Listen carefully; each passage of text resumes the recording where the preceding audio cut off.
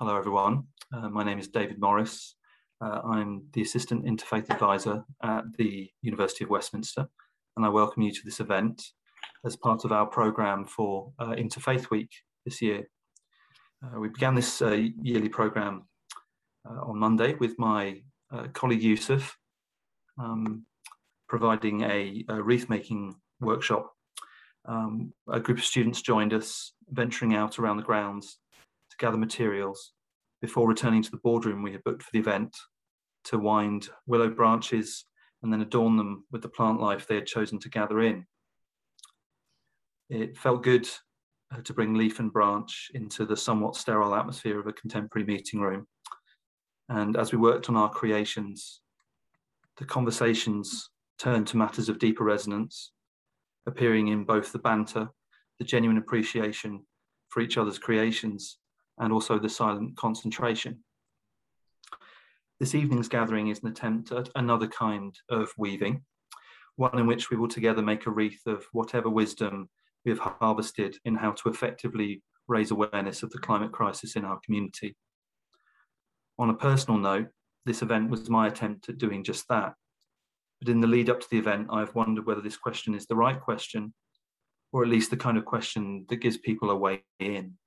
So I've learned something along the way.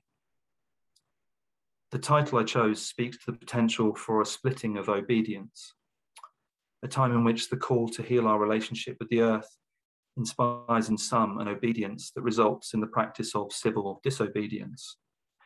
Today, a friend of mine has been sentenced to 4 months in prison for their role in blocking the M25 during the recent actions of Insulate Britain. On the BBC Radio 4 News at lunchtime, I heard a substantial item discussing the need for insulation, whilst on message boards and elsewhere we see intense disparagement for these tactics. Sometimes we may touch into a feeling of urgency to act and look for guidance from our faith or other beliefs in how to obey or to honour this call, whilst also seeking to maintain an ethical orientation in our relationships with our own faith and with wider society. All of our speakers who've gathered here this evening have been working on raising this kind of awareness.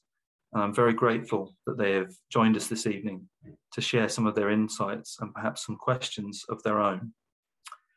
So before I introduce the first speaker, I'll just give an overview of how the evening will run, which is that we will begin, which we've done, and the speakers will speak in turn. We have 5 speakers joining us this evening. After the 5 speakers have spoken, which will range between 50 minutes and an hour, we'll have a screen break, bio break, or however you call it. And then we'll return to have a group discussion on the subjects arising. And there'll also be a chance to ask questions to the speakers or to each other. And then we'll be concluding by 7:30 at the latest. If you have any technical issues, you can't hear anything, I'll be trying to keep my eye on the chat. Yeah, please post messages there. And if you have any questions, please maybe write them down as we hear the speakers and save them for later when there'll be a space for those. So without further ado, I'd like to introduce Melanie Nazareth. I'm just looking for Melanie on my screen. I've got the gallery view. So Melanie Nazareth, mother to 4 young adults and a barrister with a practice in children work, whose ecological conversion followed an encounter with Extinction Rebellion in April 2019, is an activist within Christian Climate Action. So Melanie, I'll hand over to you now. Thank you, David, and good evening to everybody. It's really good to be here talking to you about something that actually has become really critical to my identity as a Christian. David asked the question, what works and what doesn't work in raising awareness of the climate crisis in your spiritual or faith or other community? But actually, I've amended that a little bit because I think that within a Christian context, there's a great deal of awareness of this climate crisis. And what I think we need is a raising of awareness of meaningful action to address that climate crisis. David has introduced me as a mother to 4 young adults and a earn my living as a barrister. But in fact, I'm actually pretty much a full-time activist with Extinction Rebellion and Christian Climate Action, and very much a part-time lawyer. And that is because I realized that this crisis didn't just need my awareness, but also my action. And so Christian Climate Action, generally known as CCA, is a community of Christians, described on our website as a community of Christians supporting each other to take meaningful action in the face of imminent and catastrophic anthropogenic climate breakdown. And we go on to say about ourselves, inspired by Jesus Christ and guided by the Holy Spirit, and following the example of social justice movements of the past, we carry out acts of public witness, nonviolent direct action, and civil disobedience to urge those in power to make the changes needed. Christian Climate Action actually predates Extinction Rebellion. It was formed by a small group of people in about 2013. And one of its first actions was kneeling in prayer, blocking the gates to Downing Street in 2014. And it was only in November 2018 that it partnered with Extinction Rebellion and kind of became known as the Christians of XR. And what we do could best be described as acts of public witness, sort of performative prayer, that is prayer as protest, because although prayer is something deeply personal and a communication with the divine, it also has a utilitarian capacity. And I know that lots of people will find that really uncomfortable, but it actually becomes the means through which we can take political action. And so those who pray become both strategists as well as devotional being. And so within that, we also get ourselves arrested for acts of civil disobedience. And sometimes that's as simple as blocking a road. But I think when done with this intentional prayerful approach, you become a person who is doing something civilly disobedient as a form of prayer. So I think that's really important to say. And it's also probably important for me to say at this point that we do this not only as a group of Christians, but we also do this in conjunction with other faith groups, so other Extinction Rebellion faith groups. We have what we call the Faith Bridge, which is the Extinction Rebellion Interfaith Alliance. And why that's important is that we recognize that although we need to act as people of faith, as Christians, we also need to bring along all sorts of other people in this journey, people of other faiths, but also people of no faith and who are spiritual but not religious. I'm going to limit myself primarily, though, to talking about nonviolent direct action and civil disobedience in a Christian context. So why do I think that that works, and why do I think that that's what I would urge people to think about moving towards as an appropriate response to this crisis? Well, I don't really need to tell you that we need change at an unprecedented speed and scale. Everyone, I think, knows that the IPCC report declared Code Red for humanity. The challenge is, how do we create this unprecedented change? And the conventional way, which is adopted by, I think, has been adopted by the majority of Christians, the conventional way to seek change in our democracies, or our so-called democracies, is to sign petitions, write letters to your MPs, go on a march. But I think that we have to acknowledge and be really clear about acknowledging within our faith communities the limited success of this conventional approach. Our churches really fight shy of getting involved in what they consider to be politics, sticking resolutely to a doctrine of being apolitical, as if apolitical was not a choice to endorse the political and social status quo, injustices and all. So the first thing I think we need to focus on when we talk to Christian communities is that we have to be political. And the other common narrative is that to tackle climate change, we need to look at our individual lifestyles. We need to eat less meat, recycle, buy clothes from a charity shop, take a train instead of drive. And this is what I'd describe as the eco-church approach. And it's very appealing to a Christian perspective that seeks to stand apart from politics. And it is true, it's very true that if people started eating a vegan diet, recycling, reusing rather than buying new, and using public transport, we would make a difference. But I think the thing that we've got to recognize is that that difference won't be enough. And it's almost impossible in our growth-driven society to live within a small enough carbon footprint, just taking those individual actions. And so the question then becomes, what would work to bring about change in the way that we really need it? And I think that all Christians are clear about the need for prayer. But I think we need to be constantly reminding ourselves and talking within our faith communities about the equally clear mandate for action. We need to be constantly reminding ourselves that faith by itself, if it does not have works, is dead. And that is people who are Bible readers in this group will recognize that. That's a quotation from James 2:17.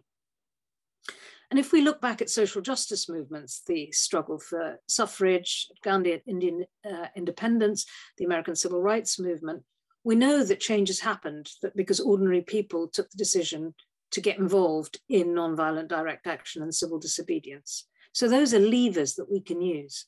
And I think that Christians intrinsically understand the need for both a prophetic voice and for action where love is interwoven with sacrifice. Because there's a really strong biblical emphasis on truth-telling and prophetic voice.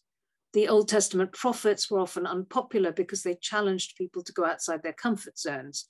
They challenged people when they had gone astray. And the Jewish culture into which Jesus was born was no stranger to civil disobedience. We have the example of Exodus when we read how Jewish midwives conspired to evade the command of the Egyptians to kill male babies. And the book of Daniel in the Bible has been described as a charter for civil disobedience. And we have to acknowledge, if we're talking to Christians, that Jesus not only followed that tradition of the prophetic voice, reminding people of uncomfortable truths, for instance, in his pronouncement that it's easier for a camel to go through the eye of a needle than for a rich person to enter the kingdom of God, but he also had a radical message of civil disobedience.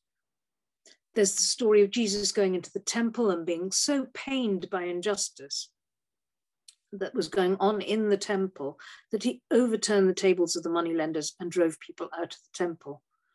And he did this knowing that it would lead to his arrest and death. So he didn't do it not realizing the really serious consequences. And so we need to accept that is a path that we perhaps should follow if we are going to take the command to love God and to love your neighbor seriously. We have to remember that those commands are gritty, and we have to remind people constantly of that. It's really easy as a Christian to forget that grittiness. Jesus was gritty. He broke the religious and cultural norms, the laws of the day at every point. So why, if that's correct, aren't Christians flocking to join XR in Christian climate action? I've just walked the 500 miles to Glasgow to talk to communities, faith communities across the UK about this. And I think there are two issues. One is that Christianity is the established religion of the state. And that makes it really far from robust when there's a need to challenge the state. And maybe we need to look at that. And we need to look also at the press, which in the UK has a vested interest in maintaining the status quo. So I'm just going to finish by talking about 4 things that I think we really need to focus on when we talk to, probably to all faith communities, but certainly to Christians, because I recently did a piece of action research in my master's, which really brought this to the fore. The first is we need to remain rooted in prayer. The second is that we need to be upfront when we say that we're challenging earthly power in pursuit of God's justice. We shouldn't be afraid to say that God's justice outweighs obedience to earthly laws. We need to tell people that by doing something visible, we're being witnesses to our faith, and that this leads to both direct and indirect engagement with the public. And we need to build community. We need to bring people together in a commonality of vision and the ability to support each other as a tribe that upholds them in their activism. So I know I've just gone over, David, but I hope that's okay. Thank you. Thank you, Melanie. So it's now my pleasure to introduce Mofia Rahman. Sorry if that's a surprise, Mofia, because you weren't present when we agreed the order in the waiting room. So Mofia Rahman is a founding member of Muslims Declare, an initiative working with community leaders, Islamic scholars, activists, and the public to develop Muslim-oriented environmental programs. He is also the founder of New Economy Law and teaches part-time at the University of Law. Mofia, you're currently on mute, just to let you know. Thanks, David. How long do we have each? Sorry, I didn't catch how much. 10 minutes is the aim, with right. room to go over by a minute or two. Yeah, no, I'm really looking forward to the sort of bringing other perspectives in. So Muslims Declare grew out of exile Muslims as well. So there's a big, strong foundation with the movement of Extinction Rebellion, sort of bringing to the fore this truth-telling capacity or need that Melanie was speaking about. And for myself, I came into the movement from that angle because of the Archbishop of Canterbury. Actually, there was an article in The Guardian about 2 years, just when the IPCC report on the 1.5 degrees came out, saying there was a moral obligation to act in civil disobedience. And it was that sense, as a lawyer as well, like to act in obedience to the law, you thinking the law will get you, the structures are there to get you to sufficient. And then having someone of a stature to say, actually, we need to act in disobedience because the law is no longer sufficient, gives a moral permission to act. And I think that moral permission is there on an individual level, but what we've been trying to do within Muslims, examples, but now broadened to this coalition to Muslims Declare a climate ecological emergency, is to broaden it to how do we create the narrative which may be there more, which is there in the Quran to an extent, and but hasn't necessarily been strongly promulgated within the faith leaders to that extent, that the aim on the orientation of faith as a marginal faith, you could say, within a majority or at least a state religion of Christianity, where Islam is the minority and is often on the back foot in terms of the media and so on, where everyone is really stressed in terms of even just carrying out their faith, it gives it a very different context, I think, and that's kind of my sort of realization over the last couple of years, is understanding the context by which spirituality, faith is experienced within the Muslim communities on the ground, and how then to work from where they are and try to meet them where they're at. I wanted to share with you a declaration which Muslims Declare is supporting, which is a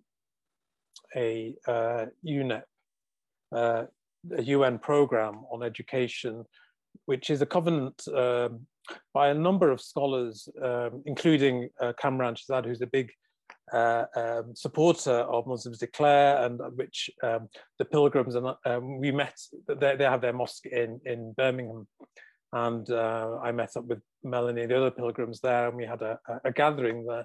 But Kamran's behind, one of the scholars behind this, and it is a huge, some at a very high level, but at the same time, Kamran has come back and said he's been sending it out to a number of organizations and leaders, and he was disappointed at the lack of holding by by Muslim leaders. And that's, it's something to say, why isn't it gathering force? And maybe the question that was raised was around obedience. I can't remember the exact question, but what came to my mind was around obedience, and this sense. And I have this what Melanie was talking about Jesus, and who's also one of the prophets in the Muslim tradition, is that what he was, and it's something that I've been seeing about institutionalized inequality, is that orthodoxy in a way is the enemy of truth. This sense that there is an orthodox way that becomes the tradition, that becomes the institution, that and then as power holds on, it becomes the way that you can't get out of, because you have to follow that tradition, and the tradition within Islam has in how the verses and ayahs are interpreted, has a lot to do with how your personal purification. And for example, I was in one of a meeting around faith and climate justice, and the question was raised, how do we bring awareness to this to the Muslim community? And someone else said, well, we have to. This life is only a test for the next life, the afterlife, and so a lot of Muslims, their attention and focus is on that. This is actually it's not necessary. This is the breakdown is the end of days, and so we've just got to keep our attention on our own personal purification. And so how the words are, for me, I'm seeing what this Al-Mizan is doing is bringing another interpretation to some of the core concepts that are there. And it's almost like we have to, or not we, but the Muslim community has to embrace these concepts. Like amana is this concept of trust. And a lot of the tradition interprets that trust, amana, as okay, it's the trust of these acts of faith, prayer 5 times a day. Allah's given this covenant to you to carry out these acts of faith in your purification, in your charity giving, according to these laws. But to broaden that concept, as this Al-Mizan is doing, to talk about the trust that is the covenant between the Abrahamic, you could say, the Moses covenant between the faith of the covenant between humanity and God, and that's what it and the balance that is created, that talks about the Al-Mizan, the balance. And so bringing these concepts of balance, that everything is out of balance because we haven't kept the trust, this original trust, is something I think that joins many of the faiths, but it's also an interpretation that isn't necessarily within the Islamic tradition as well. That's well, that isn't held well. And I'm just going to bring also this, because this idea carries across many different ways that we look at texts, that we look at, and as a kind of purity, a kind of fundamentalism of like, you need to go back to the original text, and Quran has that in a lot, because it is the word of the original word. But look, when we think, for example, in law, there's a huge movement in America where saying with the Constitution, they shouldn't be looking at the Constitution in a way that interprets it according to justice now. It should be interpreted only according to how the original founders understood it. And that kind of form of purity and fundamentalism carries across many different traditions, I think, and also in Islam. And so how we can begin to think of justice, because Islam, Muhammad, peace be upon him, there was a strong sense of social justice in that, in his actions and in the Quran, but a lot of that isn't necessarily seen or brought forward, particularly as many Muslims, and I'm as a diasporic Muslim where you're in a minority faith, it doesn't have, it's much harder to take that political participation of disobedience when you're already on the back foot, so to speak. So that seeing the intersectionality is an important element. And so meeting how we can gather participation and engagement by gathering people together to be able to have the dialogue, to really understand the text and of the Quran, and find ways of interpreting and seeing it that gathers the people together. So there's a connection between the Quran as Al-Kitab, the book,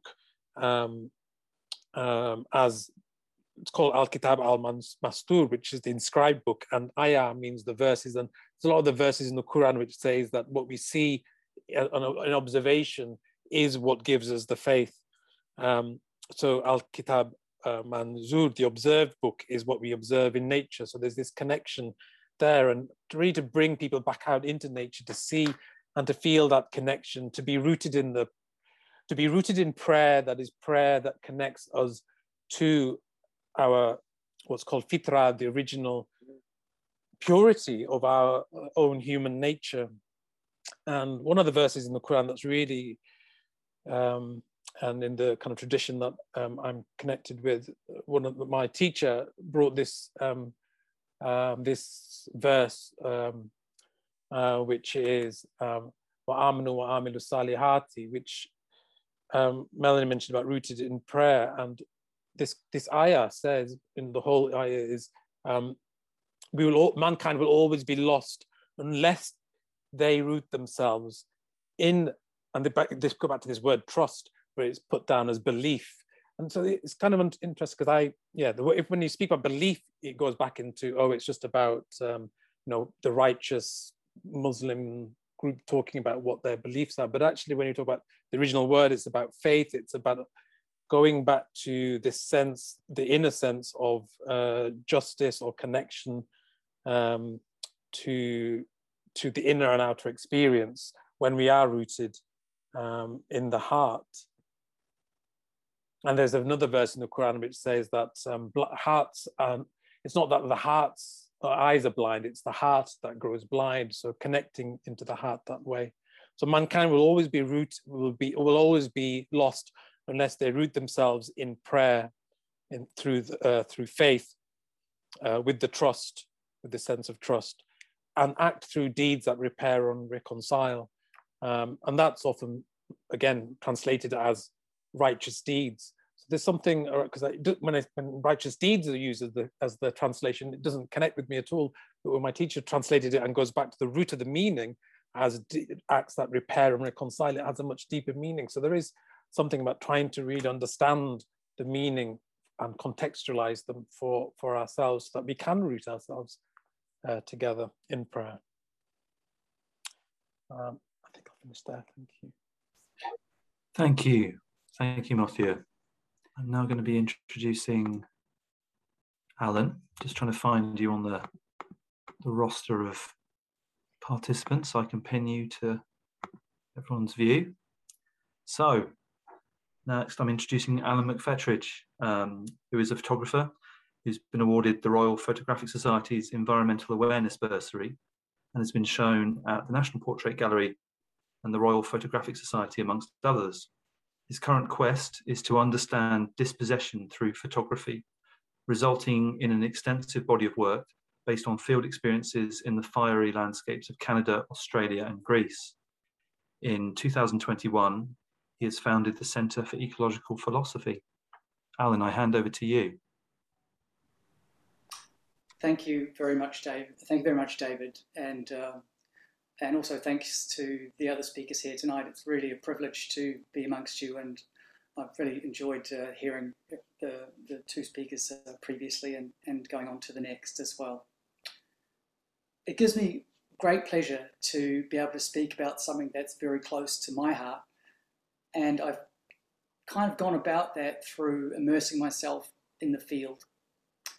And my study of fire started 5 years ago, and it's weaved its way through 3 different continents. And what I'm finding is that the more time I spend in the field, the more time I'm beginning to understand quite deep concepts about the virtues of earth. So I'm going to speak a little bit about that tonight.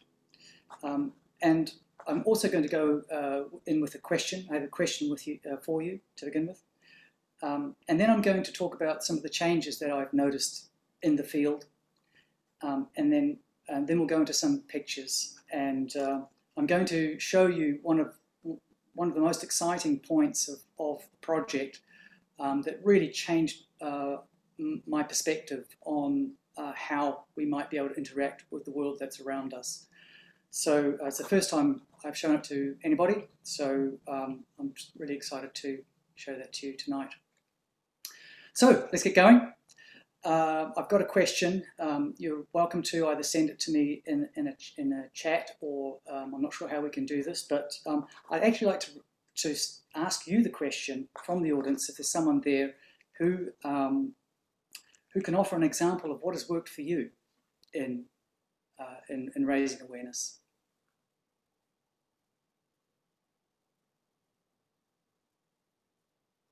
Just give it a few minutes.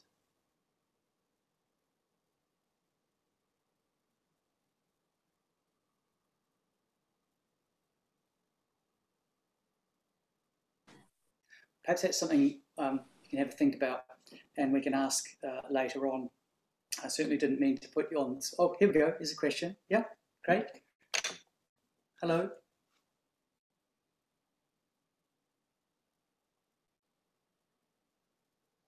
Did you have a question? Sorry.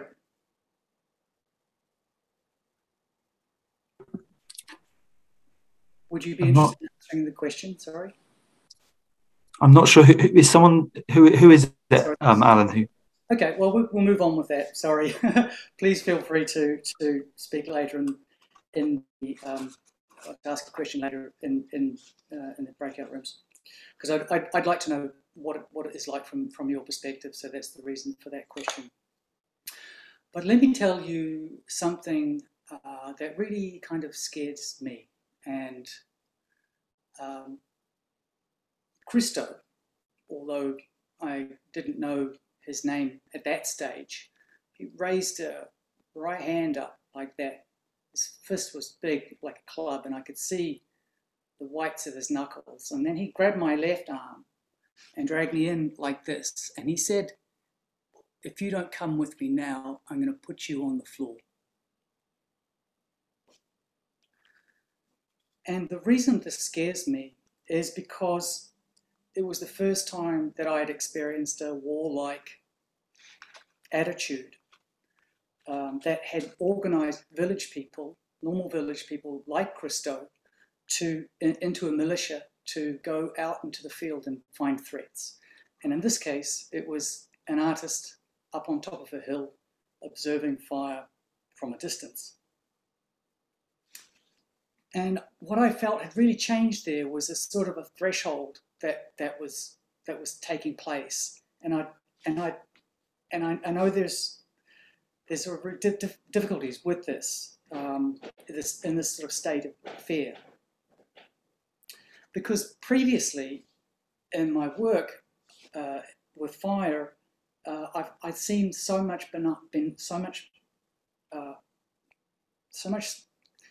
feeling that was good. There was a sense of the benign.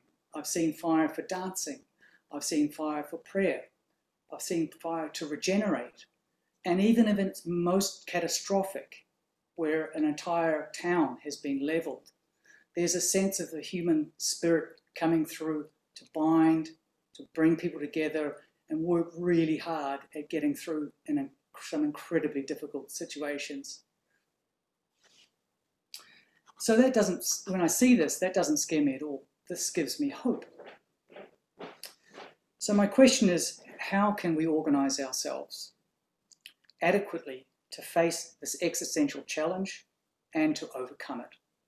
Who is going to be bold enough, adventurous enough to take it on adequately, properly? So to answer the question, raising awareness of the climate crisis in your community, what works, what doesn't? We'll take a look at some pictures from my study. And David, if you could be so kind as to put on the first slide, please.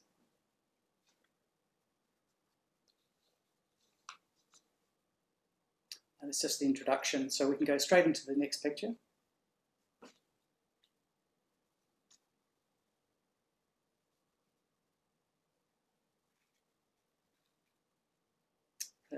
Sorry, I'm just having an issue. Bear with me. Is that right? That's it. So in these pictures, change is present. and I'm looking at them in two ways, as either a progressive linear change that corresponds to human concepts of progress, or as linear circular changes arising from the age of cycle of death and renewal within natural law. And these changes can be perceived as threats and dangerous, or as surety and benign, as an individual or through society. In My Blood is Related to them, you can see a number of changes taking place on the landscape. There's an abrupt change in the foreground where the charcoal wood hits up against the soft straw grasses that go into a kind of a gully. That perhaps there's water down there, but there's certainly snow that's either melting in some way or it's forming. So we can see there's a change from one type of activity in the foreground, then it's changing, and then we have the melting snow. So we could be in the middle of autumn or we could be in the middle of spring. And the trees in the foreground kind of present a sort of an unsteadiness, if you like, and that's accented by the line going across the bottom of the composition as well, which leads into this enormous flattened area with these three huge piles of earth on the back of them. So I see two, and that represents a different kind of change, a mechanical change, an industrialized change, and that's very different from what you might see in a fire. So in this sense, there's two, I would categorize this as two separate types of change. There's the linear change that's occurring through the machinery with the idea of progress, and the cyclic change, which has happened as a result of fire going through this area. And this is a fire aftermath. Next slide, please, David. And here is in this Know Your Species Best. This is another kind of metamorphosis. The rake ground in the foreground, there's a sort of solidity in the ice there, and the sharp stones that are poking through it, which have been graded across with the machine. And the houses are kind of set right back there. And although there are only two houses in the picture, we can imagine what this might look like in 1 year or 2 years or 3 years when there's an entire suburb there. And right at the very back of the picture, you see the edge of the forest, the threshold, which probably not too long ago would have been taking up the entire foreground. And I think this is a really good example of this sort of linear change where you can sort of see this trajectory of the future, and perhaps it's not a cyclic. Eventually the houses will come down, but it's not as cyclic as the next frame. If you could please turn to the next frame, David. Thank you. The heart of Earth is gold. And the grass here is almost as though it's by the hand of a calligrapher.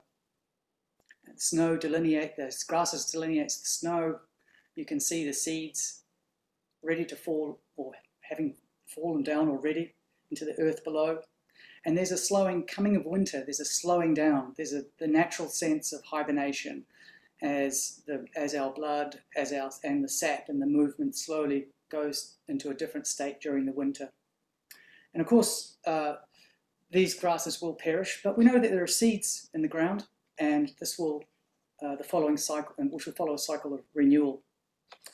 And this is what I would categorize as an annual or circular change, cyclical change. It's quite peaceful in that way because we have trust in it.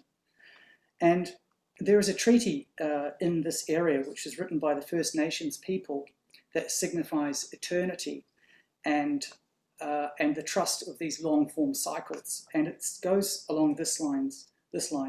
As long as the sun shines and the grass grows and the river flows.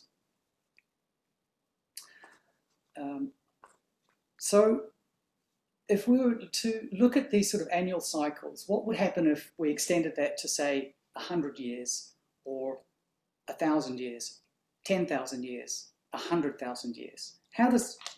What would that look like if these two types of changes acted out in different ways? Would you be able to go to the next slide, please, David? And here we see fire itself we have made wary, an ecology which shows a habitat that was founded by an empire about 2,000 years ago, as they crossed the water and expanded through invasions.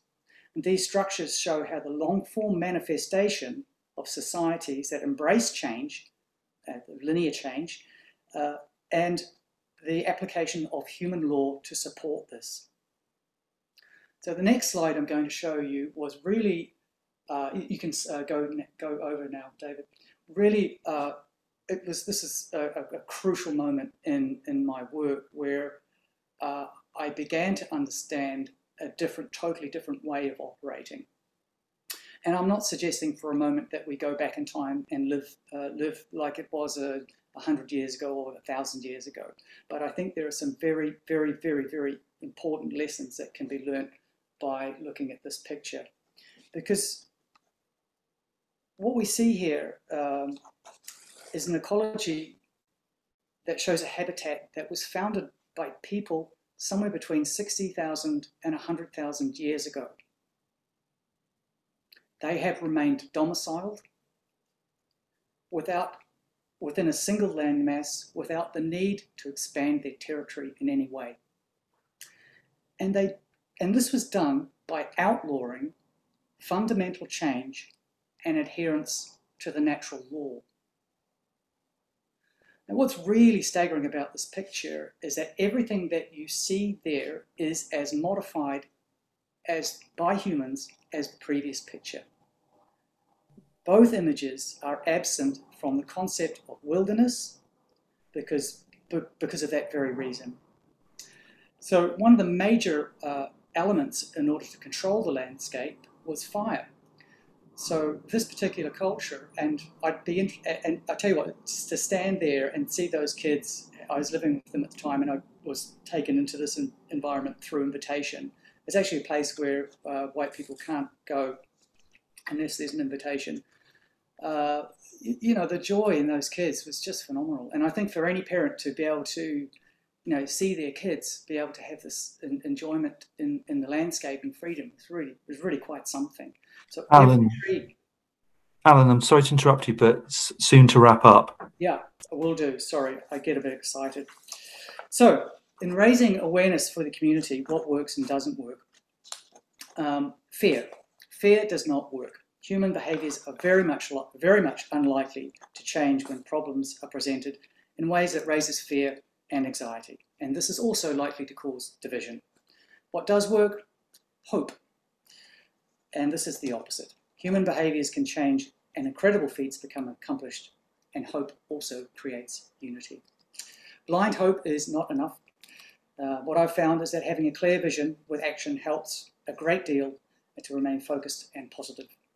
And this is why I see the value in establishing a role for ecological philosophy to guide sanctionable modern laws to protect the rest of nature. And as poet Zygmunt Herbert writes, how can we live anywhere else but under this one tree? Thank you. Thank you, Alan.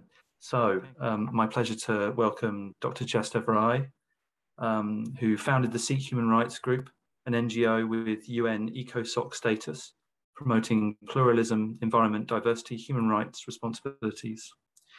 He has written academic papers on ethics, anti-terrorism, freedom of conscience, conflict resolution, and Sikh philosophy. He has also developed and written a critique on universalism for UNESCO in the ethics agenda of UNESCO. Welcome, Chester. Well, thank you for inviting me here. Very interesting, what works and what doesn't. Although the climate and environment issues are now center stage due to the many calamities taking place around the world, the relationship of human to the environment is not a new science, but as old as human society. Understanding of climate is also ingrained in many cultures and farming communities. Almost every region, religion, belief system, or culture has had ideas, even rituals and practices on human connection with the environment. Most cultures have a reverential approach to the environment and understand that excessive exploitation of nature leads to disasters. Some communities who are highly dependent on their natural environment have festivals and practices that seek to thank nature and earth for its perpetual support of all life. There are different concepts too, in the discourse on in the environment. There is anthropocentric, ecocentric, biocentric, cosmocentric, and briefly, I think you probably all know that anthropocentric is where humans take the mantle of custodianship, ecocentric, where it is held that the whole ecosphere, both organic and inorganic, is source of all existence. In the biocentric is that human is just one of the millions of species and no more important to the environment than any other. And the cosmocentric is a worldview that takes a wider perspective that the Earth is just one in millions of planets, universes, and life forms in the cosmos, thus with no special place. The Sikh position is closer to the cosmocentric idea. Well, what has changed in the last 2 centuries is a move away from many long-held ideas and practices to a dependency on reason and science as the explainer of all human relation to the environment. While science is very important in understanding many mechanical aspects of the universe, the environment and life forms, it doesn't really help in the evolution of ethics or culture practices, nor does reason in itself offer that scope. One person's reason is another person's danger zone. If I'm running a government, I might think that cutting down a forest for agriculture purposes to feed the population is a reasonable necessity. On the other hand, if I'm a nature lover, I might think that maintaining the forest is a necessity. If I was from an indigenous community that lived in a forest and has an entire culture dependent on the forest, I might consider the deforestation a sacrilege. And if I'm a climate scientist, I might be writing papers on why deforestation will lead to an own goal for the government. So reason is not a reliable approach to the environment. Every interest group may have a different reason to cut down a forest or preserve it. For instance, a large agribusiness might find small-scale farming practices highly expensive. It cannot afford hedges and trees every few acres. It might decide to set aside a small area for trees and bushes, but that does not stop soil erosion or help the climate, natural fauna, etc. Small-scale farmers often create boundaries with hedges and trees that stop rainwater stripping away topsoil, and further the hedges and trees act as windbreakers, place for birds and bees, etc. The international movement on climate change and environment is, however, largely based on secular reasoning. From about 50 years ago, when it started promoting unmitigated development and food security, its pendulum is swinging the other way now to protecting the environment and climate. As an organization, we notice that almost all United Nations conventions, declarations, and proceedings were based on necessity of the time. It is also based on the approach of one civilization, that is a Judeo-Christian approach of custodianship and fear. The UN, of course, doesn't do God, but fear of the future, whether future famine at one time or climate disaster now, it is a theme that runs through its language in many proceedings. It was obvious in the COP26 as well. The approach is fine and it works for certain communities, but it doesn't work everywhere and in many other cultures. Take an average Indian who may not have had the benefit of modern education. To tell that Indian that the world is going to end in 3 decades unless we change our habits has little impact. The Indians generally believe that their souls reincarnate, and some Indian belief systems have long held the view that there are thousands of universes, so we didn't need science to tell us. That Indian will probably look puzzled and say, if that is the karma of the world, what can I do? My soul will reincarnate in some other universe. Well, you see, the whole UN system just doesn't have any empathy with it. This was an argument represented to a body that was formed by the UN Secretary General that was to draft universal ethics of environment. We oppose the idea of universal ethics. We argued that ethics are quite specific to cultures and different cultures have different perspectives on the environment. We showed through our analysis how most of the world cannot empathize with many UN conventions and approaches. We suggested that UN adopt targets to reduce carbon, but encourage cultures to develop their own ethics and strategies to encourage civil society to comply with these. Going on with the language of doomsday doesn't convince nearly 2/3 of, if not more, of the world, be it Confucius, African Ubuntu, Hindu Vedanta, or the Sikhs. In our opinion, that is a problem with the environmental debate. It's almost as if only one part of the globe is concerned, while the rest are oblivious. to what is going on. Our position is that the rest of the world is disengaged from it, except their elites. Their culture practices and their reverential approach to the environment has been replaced by logical approach to their highly educated modern elites. They run the governments, and governments then have their own interests. The same environment was to be exploited to its limits for development, and now the same environment has to be protected to stop further climate degradation. What is needed, in our opinion, is a change in the way the climate debate and environmental campaigns are conducted. They need to ask, why is the rest of the world disengaged? Has it been marginalized? Has it been disenfranchised from the hegemonic approach? Does it really matter to the very poor people around the world whether the world ends in 3 decades or 1 decade, if they're still trying to get a meal a day and their culture is not respected? The climate debate has to be inclusive, not inclusive of people of different colors and nationalities, but different cultures and practices. Let's take the Sikh teachings on climate. The Guru Granth Sahib, the text we consider as a living guru, says, Pavan Guru Pani Pita Mata Tart Mahat. Pavan means air. So we are told the air is the Guru. While Sikhs get quite cross if there is a sacrilege of the Guru Granth Sahib, there doesn't seem to be any concern if there is abuse of the air as Guru.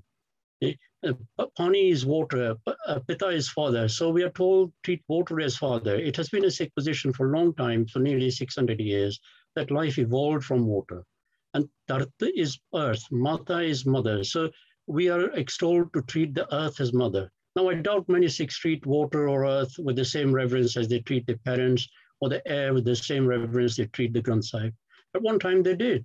So most Sikhs, like most of the rest of the world, grow up in modern education. They are engaged in a rational world that treats culture practices, idiosyncrasies of that community. There's no deeper significance attached to those traditional attitudes and wisdoms and practices that have kept the earth providing and self-sustaining for thousands of years until now, when it has been pushed to a critical position. The point is not that we discard modern education, but that we start looking at the wisdoms that have existed for a long time in different cultures, nurture them and encourage them, rather than dissect them through the lens of one hegemonic discourse that has dominated the modern world. The climate is now at a crucial stage and too important for hegemonic politics. We need to take a pluralistic approach, and that's been our position at the UN. But I think it didn't even work at COP26. There was only one sort of approach. Look, we are going to end, the world is going to end, let's take an action. I give you 2 examples in Punjab in India, for instance. There's a chap called Baba Seva Singh. He's planted 700,000 trees in and around the farms in about 20-mile radius. And he's influenced those farmers who normally fight for every inch of land to take one of the trees from the nursery and plant them and revere them. Now, he's never used the language, the world is going to end, we must protect the climate, we must do this. He's got a very different approach, and he says, look, we in our Sikh teachings have a relationship with the plants, have a relationship with the environment, and why have you taken it out from your farms? So they come and take the tree from, or the shrub from his nursery, and they plant it. There's another chap called Baba Shisha Singh, and he has managed to clean a lot of the rivers in the Punjab. Again, it wasn't by saying this dirty river is going to create a lot of hygienic issues, etc. His approach was again very different. And his approach was that, look, this is where other gurus came at one time. Why are you desecrating these rivers? So it's interesting how thousands of people went and cleaned the river. So the point is the UN's approach and the international approach and the climate debate is all one-sided. And unless we take a more pluralistic approach and make the cultures, not the elite of the other communities, more inclusive, I don't think this is the current politics is delivering. So I mean, that's the message. We produced this book for the UNESCO based on that, in which we analytically looked at all the convention, and we thought, well, which part of the world are you talking to, and which part of the world do you think is the climate change affecting? It seems only the West is affected. What about the rest of the world? And it was interesting, the body that was set up to set up the universal ethics of environment took on board that argument and said, yes, we should the UN should be concentrating on goals and not go around making ethics for the rest of the world. It's different cultures, civilizations have to make their own ethics on how they relate with the environment. Thank you. I'm now going to introduce, welcome back everyone. I'm now going to introduce Katja Berendt, who is a Buddhist based in London. She's part of the Triratna Buddhist community and the Triratna Earth Sangha, bringing together people interested in climate change from the same tradition across the globe. She is also one of the coordinators of Extinction Rebellion Buddhists, a group of Buddhists from different traditions aligned with Extinction Rebellion. Katja trained as a doctor in Germany and is working in the NHS. I'll hand over to you. Thank you. Yeah, thanks. It's been great to listen to all of you. And I've just been thinking how to follow on from that. It makes me really glad to be at an event like this with people from different faith and beliefs, because I fundamentally think that the climate crisis is a spiritual crisis. It's a crisis of being disconnected, of alienation. And I think what we're seeing, like the overconsumption, the need for endless growth, I think these are all symptoms of that. And I think as people of faith and of beliefs, we do have a sort of like superpower. So we have part of the antidote of that. So I've been asked to bring a Buddhist perspective to this. And I just want to say, while I am a Buddhist, I'm obviously not representative of Buddhists, not even of the Buddhists in the UK, who are mostly, or in the majority, of Asian heritage, while I'm a white woman born in Germany who has joined a Buddhist convert movement. But I am a practicing Buddhist, and I can offer my perspective from where I sit. And maybe it's good to start with the Buddha, because the Buddha was a social revolutionary. He did fundamentally treat people as equal. He talked to women, men across different social classes and castes, from different educational levels, and he taught them all. Women were allowed to become part of the Sangha, the spiritual community. And he really was against a discrimination of any kind, particularly caste discrimination. And so I think I think that's a good basis to start from. There are not many examples of the Buddha doing direct action. I think there is one story where he's sort of like going between two sort of like enemy parties in a conflict. But I think, yeah, he was very much a revolutionary. He broke some of the conventions of the time. And in this, talking to everyone in language that they can understand and in ways that relate to their life, I think that's been reflected throughout, I guess, Buddhist history across different, we find that in different stories and figures. For example, Vimalakirti, who becomes ill with the sickness of the world, so he can receive many guests who he can then in turn teach. And again, he teaches them all in ways that they can understand. So how does this idea of skillful means look in, I guess, in our situation?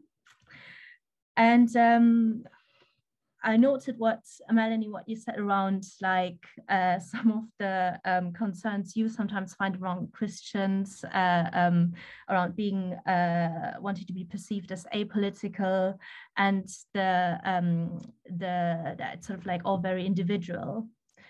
So for example, one aspect really is to go back to the teachings in language that people can understand. And so, for example, with relation to climate change, there has been a work by Bhikkhu Analayo looking at the really early Buddhist teachings and looking at how they sort of talk about the relationship to the earth and the relationship to, and what that might mean for facing climate change. And he arrives at a quite anthropocentric perspective, which is not his personal one, but it does help to talk with certain people who might follow, who are or for whom the early Buddhist teachings are really super important. So I guess that's one perspective. For me personally, so David, you've mentioned I'm part of a Buddhist movement, a Buddhist Sangha community, and we have started to come together as people who are interested and want to do something about climate change. And I think what's been really important there is in our sort of like strategic objectives to acknowledge that it's not just about what we do personally. It's not just what our centers or our communities do. There is a system aspect to climate change that we also need to address. And some of us are quite happy to be involved in direct action, but not everybody is. And even of those who do consider direct action, not all of them want to join or be associated with Extinction Rebellion. And I think so there are different sort of like pockets and ways in which people can engage.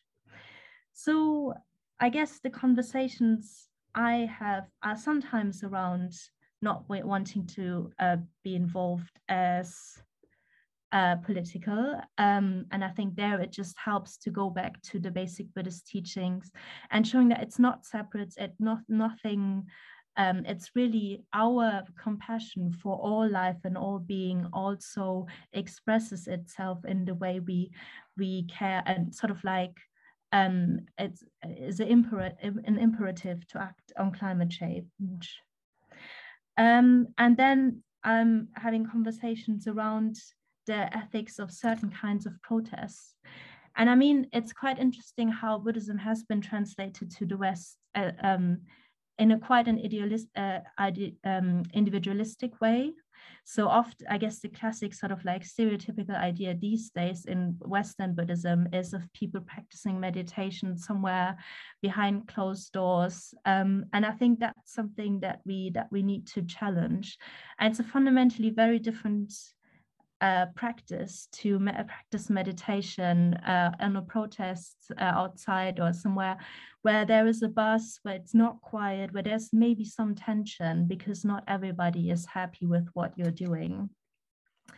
And I find that very fruitful. I've had some of my, I don't want to say my best meditation, but some very deep experiences in those situations.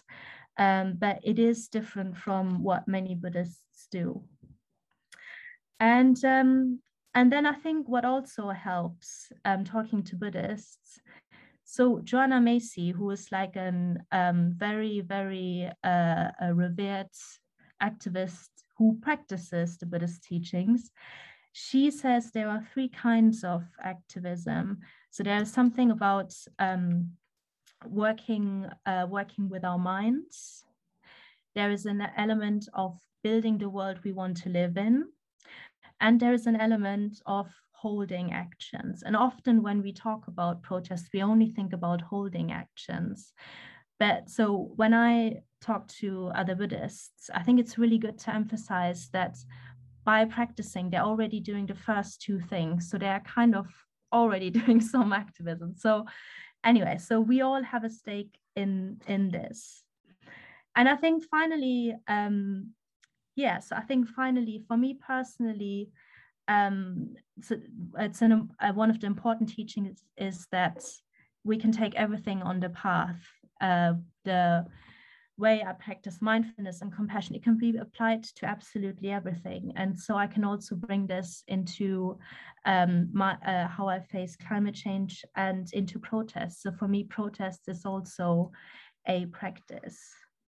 And I think that's where I'm going to leave it, just looking at the time. Thank you, Katja. Thank you, everyone, for coming along and for speaking. So I said at the beginning, showing the images of the wreaths that we made with some students earlier this week at the university, and that maybe this would be another kind of wreath making. So I was just looking at my notes across the 5 speakers this evening and thinking that we really do have a very varied terrain and a varied kind of material that's been brought this evening. What I've highlighted is that for Melanie, prayer and practice were the highlights, and also the emphasis on truth telling as a practice of prayer and truth telling. For Mathieu, there was this emphasis on textual roots, looking at where the roots of orthodoxy lie and what the role of interpretation is in terms of the potential for alternative or even radical interpretations that might find a route to connect with others. With Alan, we had this integration of image and insight into what's actually happening in front of our eyes. So the visual aspect that he brought this evening. And with Just Ev, there was the elements arising, particularly the air, the water, and the earth in this case, and that in these elements, which are always a great symbolic material in many traditions, in my experience, that there's also a way to find our ethics, to affirm our ethics in the elements, but also to learn about those ethics perhaps from those elements as well. And then Katja, I was struck particularly there by the concept of integration, of different kind of layers or components of activism, and that reminded me, as a fellow Buddhist, of the 3 wisdoms of hearing, contemplation, and meditation, but that perhaps action is a 4th one, which is a controversial thing to say, perhaps.